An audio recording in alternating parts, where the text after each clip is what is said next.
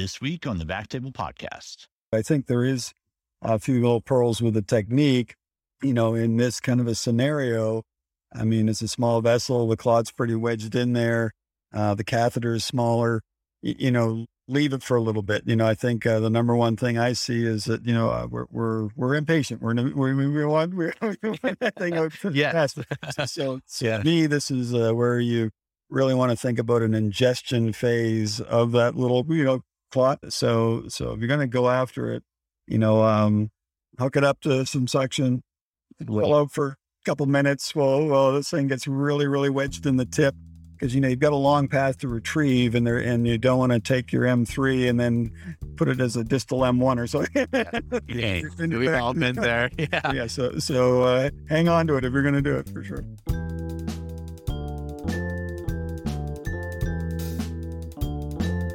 Hello, everyone, and welcome to the Backtable Podcast, your source for all things endovascular and more. You can find all previous episodes of our podcast on iTunes, Spotify, or any podcast platform you like. You can also find us on backtable.com and any of our social media accounts @_Backtable. We'll keep you up to date with the latest and greatest from Backtable. Cerenovus, part of Johnson & Johnson Medical Devices Companies, is a global leader in neurovascular care. Their commitment to changing the trajectory of stroke is inspired by their long heritage and dedication to helping physicians protect people from a lifetime of hardship. Cerenovus offers a broad portfolio of devices used in the endovascular treatment of hemorrhagic and ischemic stroke. I'm Sabine Dond, an interventional radiologist here in Los Angeles, California, and we've got a real special treat for you today. We've got two superstars of neurovascular intervention. We've got Dr. Satoshi Tadashima and Dr. Blaise Baxter. Welcome, guys. Thank you. Thanks, Thank you. Thank you. Really, really excited to learn from you guys. Our topic today is going to be aspiration versus co-aspiration.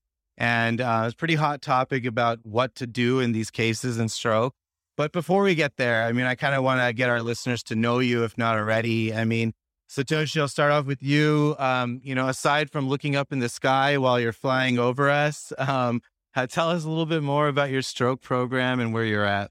Oh, yeah. So first of all, I was not really planning to neuroendovascular guy. I was, trying to be an open vascular guy. But I spent 1 year at UCLA. That was my plan to do some research. And at that time, we had a lot of programs like Mercy Retriever, a lot of new devices were coming, and I got fascinated by those activities. And then I changed my track, and now I'm a full-time neurointerventionalist, part of a UCLA stroke program.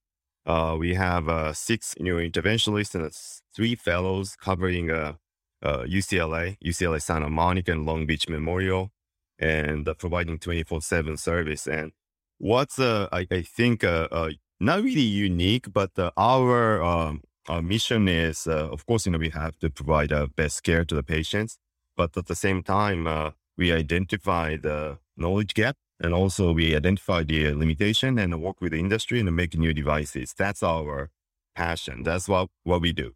That's awesome. That's great. And, we've all heard great things coming from UCLA. The Mercy was invented there, right? Right. So it's great. It's pretty cool to see what all advancements you guys do. Blaise, if I Google search you, the second result is a 43-page amazing CV from the FDA on you. So, I could list the innumerable accolades you got, but let us know about you. You're a famous guy. Well, I'm just old. That's what I say, Sabine. If you're around long enough, that's what happens. So catch my little Canadian oats in the boats, maybe. So trained back in the day in Canada, had great mentors, Alan Fox and the crew in London, Ontario. And logically went to Chattanooga, Tennessee. That's a very logical career path from to Canada, Chattanooga. And a lot of good grease in Chattanooga, a lot of good fried chicken and stuff. So it was like, wow, these stroke cases are crazy. And obviously was pre all the devices. And thankfully had that Mercy Retriever kind of get into my hands years and years ago. So it was really a kind of, I think, a pivotal device. So we don't give it enough credit, but it really changed the game for kind of an intervention platform. And we had, like just a ton of stroke patients coming in. So it was like, okay, we could really be impactful here. And so, so I've had just a great time, kind of time in the trenches, just kind of doing the stroke cases. And it's been such a fun ride to see how far stroke has come in the last, 10 to 15 years. So as we all know, it's just really, kind of launched. I think the next 10 years, again, are going to be even as exciting or more exciting. So thanks for profiling it for sure. Oh, absolutely. No, absolutely. Yeah. Speaking of grease, I mean, I remember a slide once I saw is like all the like fried chicken places. There's like a belt to fried chicken, and you're right in the middle of it. We're the epicenter. It was a good epicenter, right? No, I mean, it's always good. So good. Well, I thought this kind of conversation, because I don't think there's a one-all be-all type of technique. And even when I do stroke, I think it's really the location of the LVO and kind of the anatomy that really dictates my technique. But I wanted to go kind of from the beginning, from puncture to then going to intracranial intervention, and kind of really delve into your guys's, thought process of aspiration and co-aspiration. So, to start off, I mean, are you going femoral every case? Are you changing to radial? Does that change with anterior, posterior circulation? Blaise, what do you do? Yeah, so good question. I mean, obviously, radial is very trendy, and I think rightfully so in our field, and it's a good platform. But I think, as we all know, the workhorse for us for years and years and years has been femoral. I think there's definitely, just as all this is an evolution. I think looking at radial platform is great. But I think, what will follow and is happening is, Satoshi said in his intro, people are very interested, obviously, in designing tools, improving, so radial, I think, still has some work, to now modify, kind of the tools, so to speak, to give us tools designed for that platform. And then I've dabbled, as I think, we all have, with even direct carotid access. Hey, is that a viable thing? Stroke cases, obviously we're not doing a 4-vessel study. It's a very targeted, treatment. Yeah. And so I think all of these approaches are good for getting the job done when we need them. But femoral, by and large is still, kind of the workhorse platform for, I think, frontline strategy for most patients. Absolutely. And Satoshi, what about you? The same as Blaise, actually. We have, done quite a few radial strokes and even brachial access direct puncture, carotid punctures. But there were reasons, for us to do that because of AAA or known femoral occlusions or femoral ultrasound shows nasty plaques.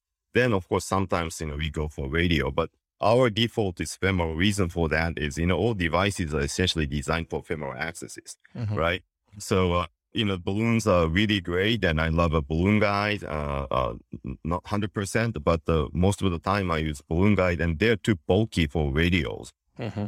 Those, proximal bulkiness is not really necessary in a radial. That's meant to be used in the, aorta where the catheter is floating and reducing a slack, that's why they're stiff. But in the radial, radial artery itself, it's serving us almost like a coaxial catheter. Right. Yeah. So we don't have to have a very stiff device in the radial. So, those femoral devices can be slimmed down. And once we achieve, once our society has those radial specific devices, then I may consider switching for, LVO treatment to radial. But at this point, I think it makes sense to stick to femoral. Great. No, exactly. Very similar in our practice too. And again, on the point of if there's some devices designed for radial, then maybe that'll give us a little bit more. But we are just adapting femoral devices to the radial access. And it's a good segue. You mentioned balloon guide. Pretty much every case when I'm driving in, I think, I'm a balloon guide user myself, but I'm thinking, am I going to do a balloon guide this time? Am I going to do a guide catheter? Obviously, Satoshi, you're a balloon guide, balloon guide guy. Blaise, are you as well? So I used balloon guides for probably the first 6 to 7 years. Kind of, I went down a bit of the chasing the large bore catheter kind of ride. And so that was really, kind of, okay, the ID wasn't big enough through a guide catheter, so you needed to go to sheath world. So, I think, so more recently been into sheath, as a front line, but I think it's a great, we ask and we kick this topic around in every meeting and I always ask for hands, and it was always pretty 50-50 to be honest. And it's, so it's definitely, a topic of debate for sure. Oh yeah. No, I mean, it's something that, we want to get down to like one system to make it consistent. We have 7 operators in my group, and it's just, you can't, I mean, everybody's just going to have one or the other. And we, it's hard to come to data. Satoshi, your balloon guide each time? When I look at my personal data, the chance that I use balloon guide is around 70%. So it's not all the time. I know even my one of my publications, we realized that the balloon guide is very strong, particularly not just reducing this emboli, overall recanalization rate goes up. So that's a great tool supported by many scientific evidences. But sometimes it's just a headache. If there, balloon guide is 8 French, not the 6 French. Sometimes, non-femoral, non-conventional accesses and balloon guide doesn't really help us. So it really depending on anatomy and the posterior circulation. I don't think a balloon guide makes a big difference, right? So I go straight to the guide sheath, and I don't use centrifugal there, if it's a upper basilar. So depending on anatomy, when I really need the proximal occlusion, yes, I use balloon guide, but the chance is 70%. Got it. Yeah. And then, the balloon guides have improved a lot too, right? From the cello days. I mean, with the Walrus, I feel that has been very, very helpful for us. Right. And I know every company is kind of coming out. So it's kind of exciting to see what balloon guides are going to come.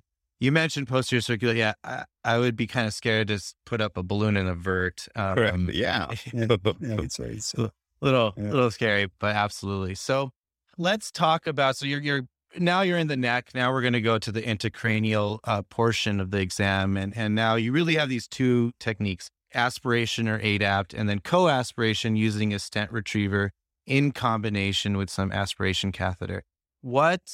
Is there any, specific techniques on co-aspiration that you use? I know there's a lot of acronyms. Blaise, do you have like a specific one or just like kind of an idea of what you do?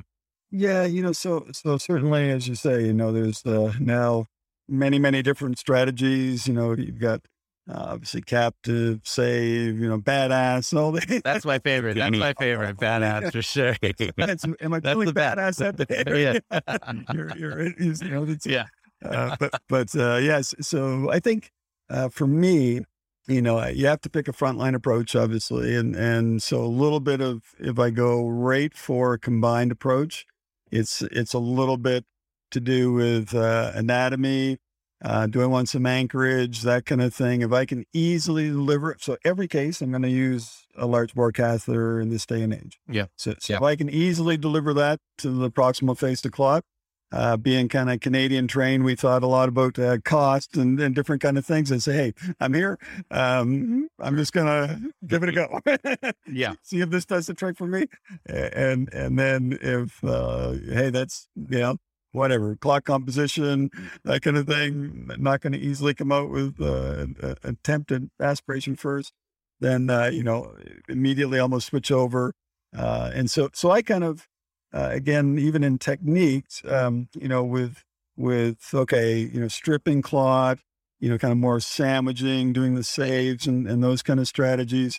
As large bore catheters have gotten now up to, kind of 088, I'm sort of more into, okay, can I safely now actually retrieve my combined, my stent retriever all the way through the large bore catheter?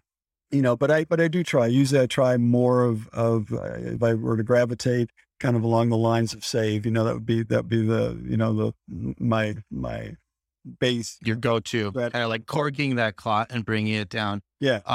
Yeah. What about you, Satoshi?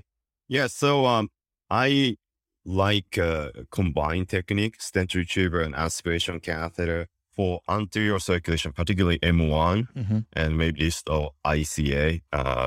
Reason for that is, first of all, we just single center publication. It's not a large data, but clearly showed better first pass effect with combined technique. I mean, if we look at the final weak analyzation or certain factors or certain parameters, we didn't reach to the statistical significance. Aspiration is good, stent retriever alone is as good, combined technique is good eventually. But when we looked at the first pass effect, combined effect, I think makes sense. And if we can use both, stent retriever is good, aspiration is good, why not just combining them all together, right? So that's our approach until, because of the cost issue, if we are not really, unless we are prohibited doing so, and I continue to do a combined technique. Posterior circulation is different. Upper basilar, based on our data, 90% embolic. So it makes sense that we do aspiration. And the stent retriever, we may not know the size of P1s. It may be hyperplastic. So I don't want to deploy stent retriever into a unknown vessel size branch. So it makes sense that we stay proximal, taking full advantage of aspiration first. So basal dip, I've been using just aspiration alone. So I do, both. So so it seems both of you are both kind of a co-aspiration. Now, how often would you say that the intermediate catheter, just over the microcatheter and wire, or even a snake technique, which I don't really do, but how often can you get that up to the face of your clot primarily without, the aid of a stent retriever, like a rail? I mean, can you get it up? Essentially ADAPT is to get it up there, without using a stent retriever. So how often can you get up there or you get stuck on the ophthalmic? I'm pretty much, if we're using that as my front line, they'd like to deliver, I always give it a go, and I'm north of 80%, getting that up. And the other thing though, I would tell people, hey, if you, take that combo, so say maybe, whatever, if you have a bigger shoulder, or you're not maybe, thinking of, different techniques to make, there's now obviously, platforms, you can kind of telescope catheters, so to speak, to help assist that, take the shoulder off. But, just get those catheters, as far as they want to go. If you aim to get that up and you say, hey, get stuck, just immediately convert over to combined technique and, don't worry. But you can, a pretty high percentage, you can get it up there for sure. Yeah. That speaks to your experience, Blaise. 80% is pretty good. Are you using catheters you mentioned to decrease the shoulder, like offset and things like that to get it up there? Yeah. So I think, there's some nice, technologies that, it just makes sense. We evolved along the line of using a catheter, microcatheter that's not a tool designed to deliver now, 071s and a big cat. We just borrowed what we had on the shelf. So now I think there is a need and, some nice technologies that basically shoulder reduction, kind of tapering tips and getting us, that there's not kind of a place to get stuck on with a catheter, the bigger catheter. But yeah, so I've used some of those. I think they're good. I mean, I think even within, now we have, obviously different, ID sizes of aspiration catheters. So even combining those together, you can often, kind of get around some anatomy, but I think, certainly, shoulder reduction tools are going to be our future for sure. Got it. Now, I know this question is hard to generalize, but their catheters are getting bigger and bigger. So, our stent retrievers pretty much go up to 6 millimeters. So when you are thinking of an M1, Satoshi, what's the biggest catheter you're comfortable putting into an M1? And we have newer catheters and stuff that are 088. Are you comfortable getting, that type of guide catheter all the way up there? Yeah, but looking at the anatomy, many cases, I'll say yes, we can put the large catheter, like a Zumo 88 or Vector, like a 74, that class catheter going up to M1. But sometimes, depending on anatomy, depending on the patients, we have to switch down to 060, maybe because of baseline underlying athero. But I think a vast majority of cases, 088, I think that's a way to go. That makes our job much easier. Yeah.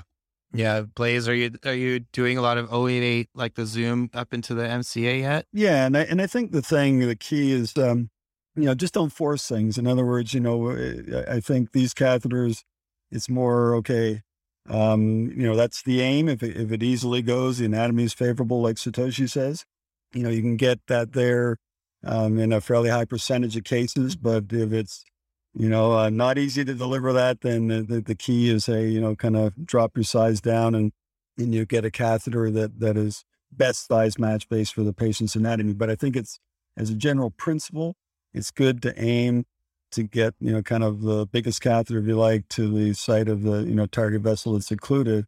And I think there's been some nice work kind of going back maybe to our balloon guide catheter discussion. But, I kind of think of if I get a fairly size matched catheter now to that site of occlusion, and I'm putting direct aspiration, right at the proximal face of the clot, then I'm really achieving, there's not much flow around that catheter. You're almost size matched for vessel.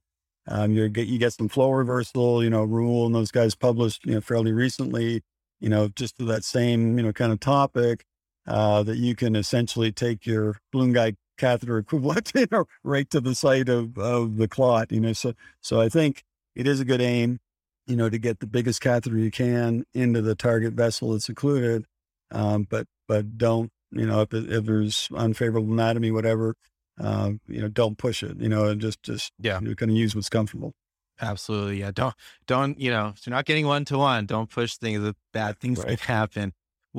Now, if you're getting your 088 or your largest catheter into the MCA, are you just doing ADAPT then? Are you co-aspirating? And essentially we talked about sandwiching the clot. Are you taking out your entire access then? Are you pulling it into the catheter? Blaze, we'll start with you. Yeah, I like to, so if you have a big 088, I mean, that's the whole beauty of it. Now you're almost, okay, before, as the straw, has increased in size, when it was a small little straw, obviously you could get a handle on clot with aspiration, but when you, pull clot out, you're using the aspiration catheter as a thrombectomy tool. Okay, hey, the longer I sit there, I've got maybe a little more of a handle, and hopefully there's enough, kind of structural integrity of the clot that I retrieve it kind of in toto and take it out that way. Now with 088, I mean, you're, that size range, if you apply some, and again, I think it's good to do continuous kind of aspiration with a syringe. You can't, maybe do, 2 minutes continuous, but, I think of it, okay, with this big catheter, I can hopefully very easily ingest the clot. If I've delivered 088 around, some turns, then I do a little bit of a reduction, straighten the tip. And if I've waited a little bit, got the clot, well embedded, hopefully, or well integrated in the inner lumen of the catheter, when I straighten it out, I again wait. I don't just pull it out, even if it's still occlusive on the back end or your kind of aspiration tubing, and see if I can just suck it through. And with that big a straw, it comes through, a fair number of times where you don't actually. So now the challenge for me is a little bit, don't take the tool out. You know what I mean? Like the challenge is deliver that tool and never remove it, remove the clot through it. So that's great. Any other tips, Satoshi, that you would do? I guess we're talking more about carotid T and M1s right now. Yeah. So, again, I'm a really combined technique guy. Unless it's a posture circulation, I really prefer combined technique. And again, the reason for that is, no question, centrifugal alone or aspiration alone works, but we do a MRI every single case of a post thrombectomy, and then looking at the MRI angiogram, we realized that we just published that's a couple of months ago stroke. We just realized that new territory or downstream territory new infarct rate is almost like a 20%. If we count DWI tiny. You're counting the little foci. Yeah. But I mean, that's the fact. And, there are so many things happening without realizing. We are sending out so many, clots, although, clinically insignificant, but by just looking at the MRS number, but, maybe cognitive function, you never know, right? So I want to maximize the, clot retrieval or chance. And, interesting observation, we found also was patient with poor collateral. They tend to develop a secondary clot distal to the primary occlusive clot. So there may be a soft, fragile clot ready to be flown downstream. Yeah. Mm. So I want to deploy centrifugal, and that's not just a capture. It's just capture, and also put the clot stay. Stick that. There, and then try to aspirate or try to cover or resheath the centrifugal. Try not to distalize any possible tiny soft fragments. And also another thing I pay attention to is we just found out the max stiffness, upper stiffness that the centrifugal can handle. That's around 100 kilopascal. Slightly less than 1 atmosphere. And usually that's the kind of radial force of the centrifugal. So, sometimes very contracted, well-organized clot, whatever we do with the centrifugal, open up a fluffing technique, it does not really engage. So it should be aspirated, unblocked. So when I pull centrifugal, if I feel resistance, I assume that's uncompressible clot. In that case, whatever technique, captive or whatever name, I don't use those names. I pull them together without pulling a centrifugal all the way into the aspiration catheter. That's the only maybe difference that I slightly do differently, I would say. Yeah. No, I got it. So, basically, if you feel that, I mean, there's times that I'm sure, you're pulling that stand and then it just feels like a rock. I mean, right. It's just, that's exactly like Blaise said, don't push things that shouldn't, I've gotten it where the stent retriever gets stuck in the intermediate catheter. You can't push it in or out after taking it out. Right. And usually those times you find out you got the clot. I mean, it's in there. So let's go a little bit more distal. I mean, we talked about M1, M2, I think most people who do enough stroke are comfortable with co-aspiration there, maybe putting a stent retriever in M2. But let's go a little bit harder now. Let's go M3. I mean, what do you do? I mean, we're going more distal and distal these days. Blaise, you get an M3 that's in the, inferior division. The patient is having a significant stroke. What do you do? What's your approach to that? Yeah, I mean, I think, we always have to remember, there's always these pearls that have been passed down, kind of like, we're treating patients, not a picture, so it's very important, to really match up, like you're saying, okay, a couple things for me, is obviously this M3 I'm looking at, is that correlating with the clinical, right? So if I open it, do I have a chance to reverse what's happening to this patient clinically?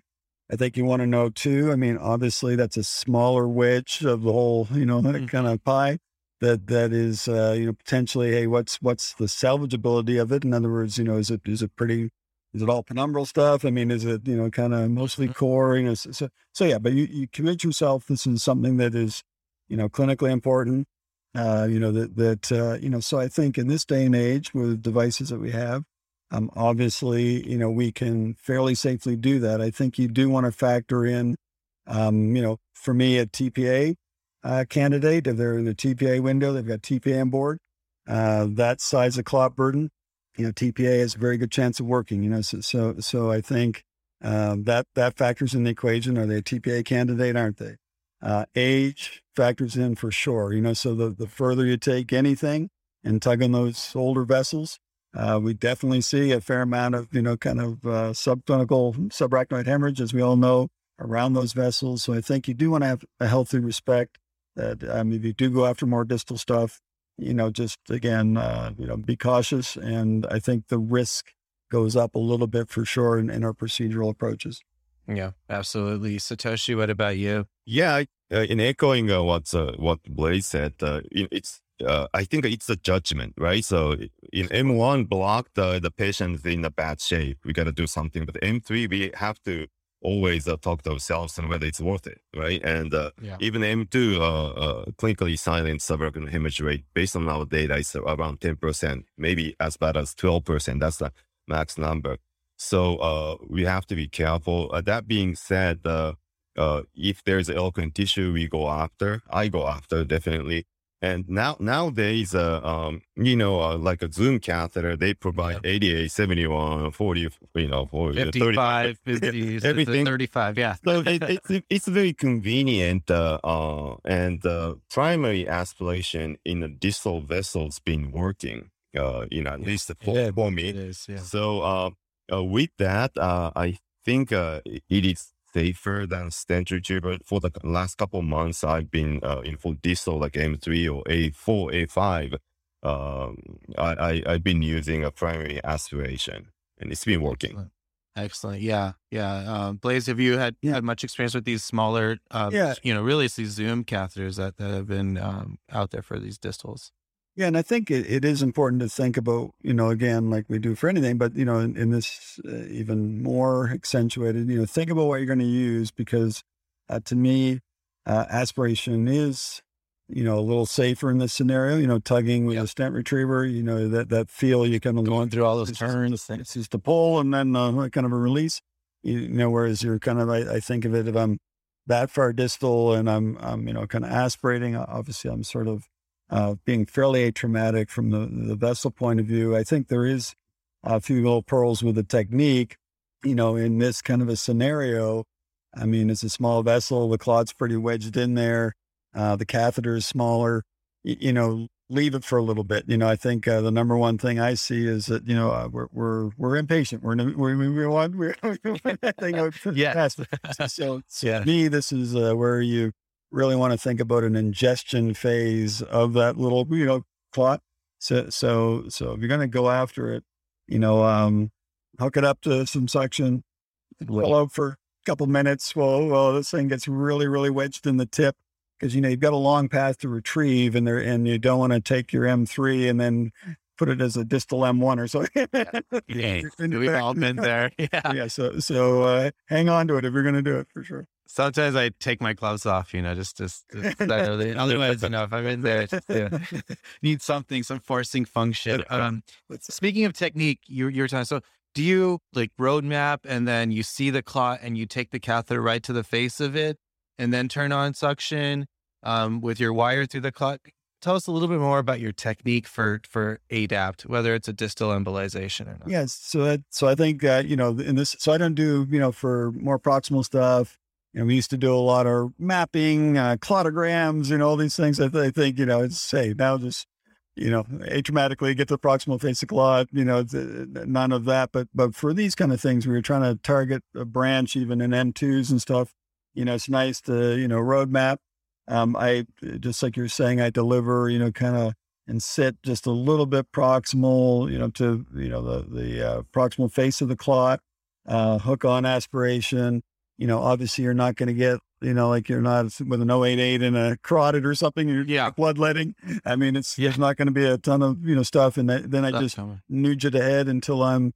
So you push it, then you push it, right? Yeah, because I kind of think of it that if you really snowplow into this thing, again, you don't, it's a nice opportunity to kind of leave the clot exactly like it's laying in the vessel, put the aspiration on proximal to it, and you want the leading face of that clot, the proximal face, to kind of deform in and be able to, kind of get inside the inner lumen of the catheter. If you really ram the catheter into the clot, and now you've got it all sort of smushed up and like almost a mushroom, it's harder for that thing. That's true. It's going to be occlusive right out of the gate, and then it's going to be harder for it to actually kind of get inside the inner lumen. And that's what you're trying to do, is get a nice handle on it, or actually get it, the whole thing inside the, I guarantee you won't, like our other discussion, you won't clear that clot all the way through. You're going to be occlusive, hopefully, until you remove the catheter.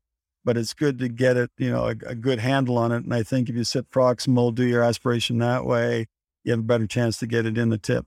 Yeah. Great. Yeah. That's a really kind of nice way to put it, logical about not making it a mushroom. Satoshi, what about you? I mean, any differences in your technique? Not much difference. Blaze pretty much covered everything. So this, for distal, like using a smaller, 35 or 3 max class catheter aspiration, not much difference. But one thing that I do differently, little proximal, or let's say M2 clot, is, it's just my Japanese nerdiness, I think, kicks in. But, I'm really in vitro guy. I just want to test everything, not just the new devices, but the existing devices in vitro.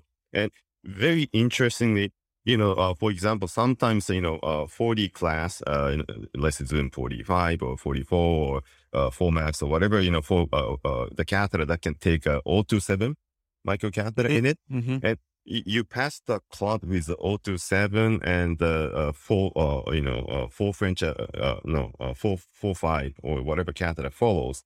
Then when you pull out that 021, 027 microcatheter back into the aspiration catheter, if you apply a suction to 027 microcatheter, you can catch the crystal end of the clot. If you see, you don't see it under fluoroscopy. Interesting. But if you see that everything in vitro model, 027 catheters aspiration cannot be underestimated. It actually compacts the clot. That's impressive. Yeah. So interesting. Yeah. So I always do that to maximize the engagement of the clot.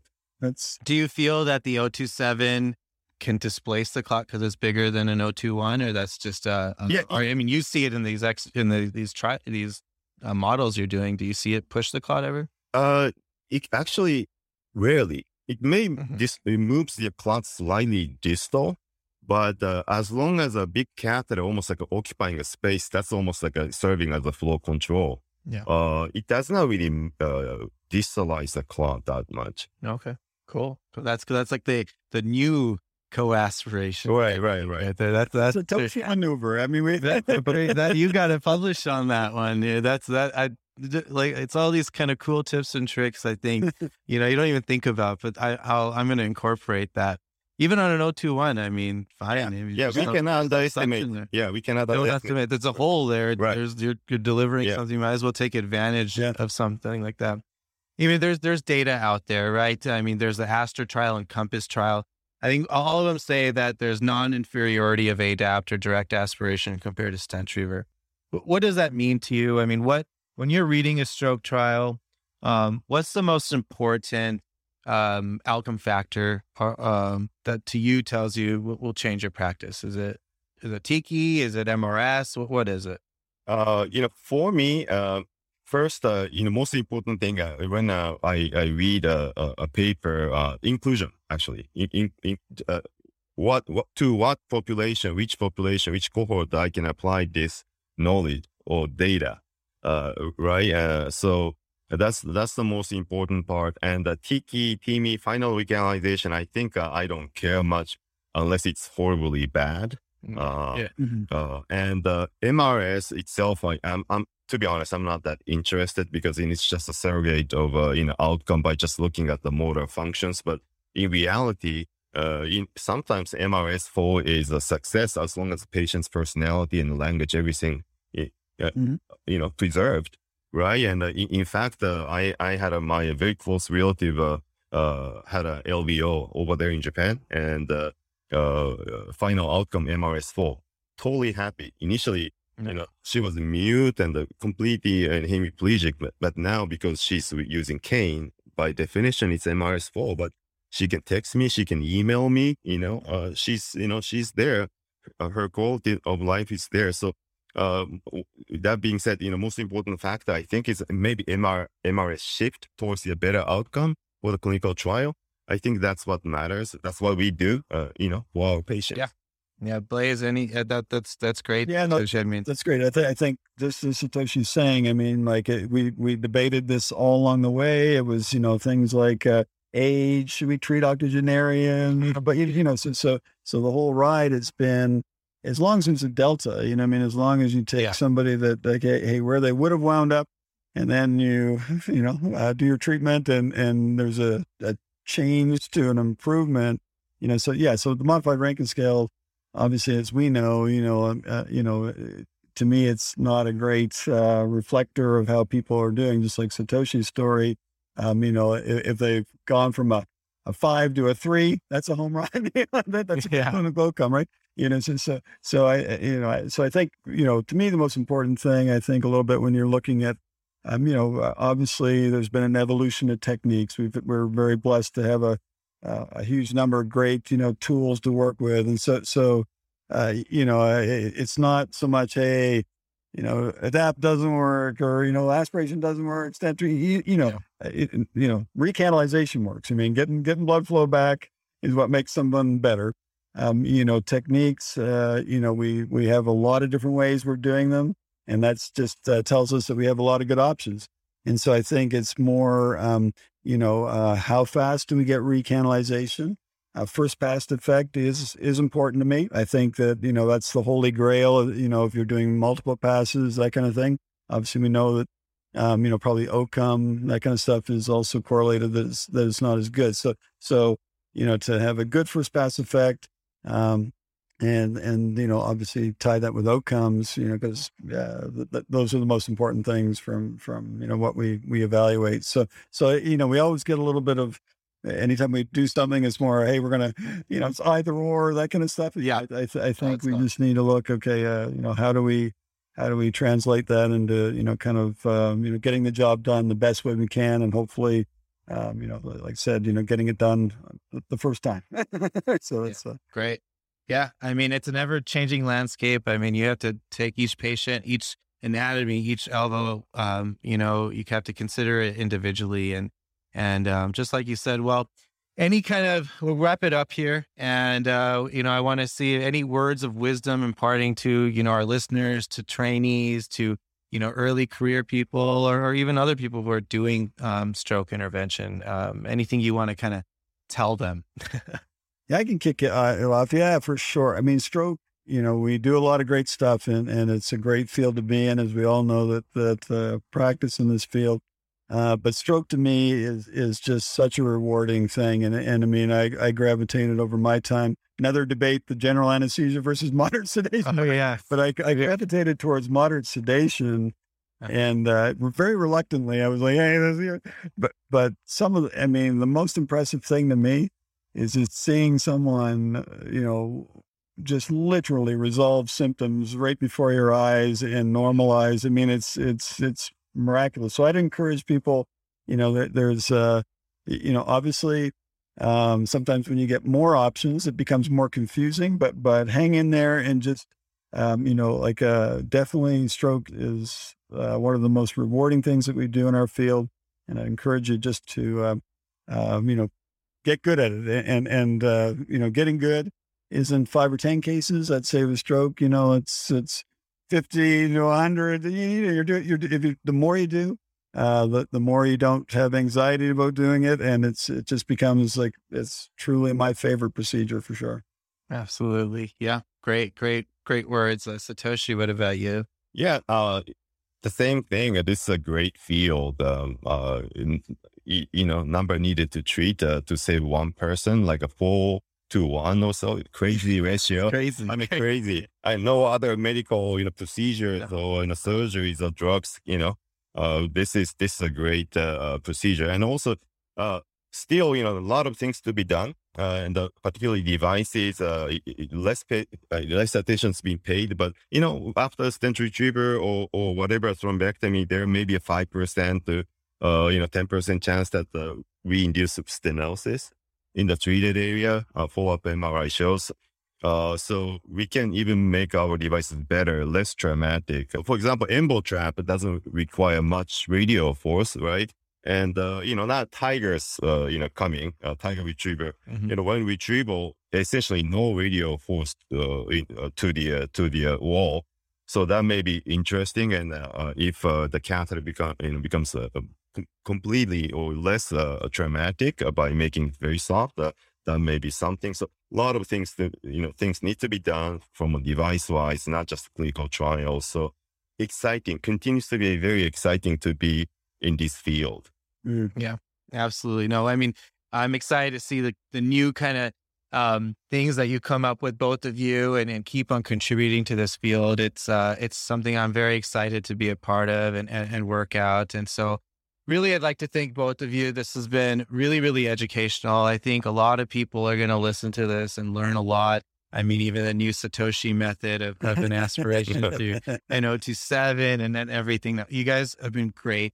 Thank you so much. I'd like to thank Michael, our audio engineer, and we're going to make you guys sound really good. So, thank you. We need all the help. Oh, no, not at all. And then thanks for the whole Backtable team. We're looking forward to this. And yeah, I'd love to work with you guys again. Thanks so much. Thank you very much. That's great. Thank you.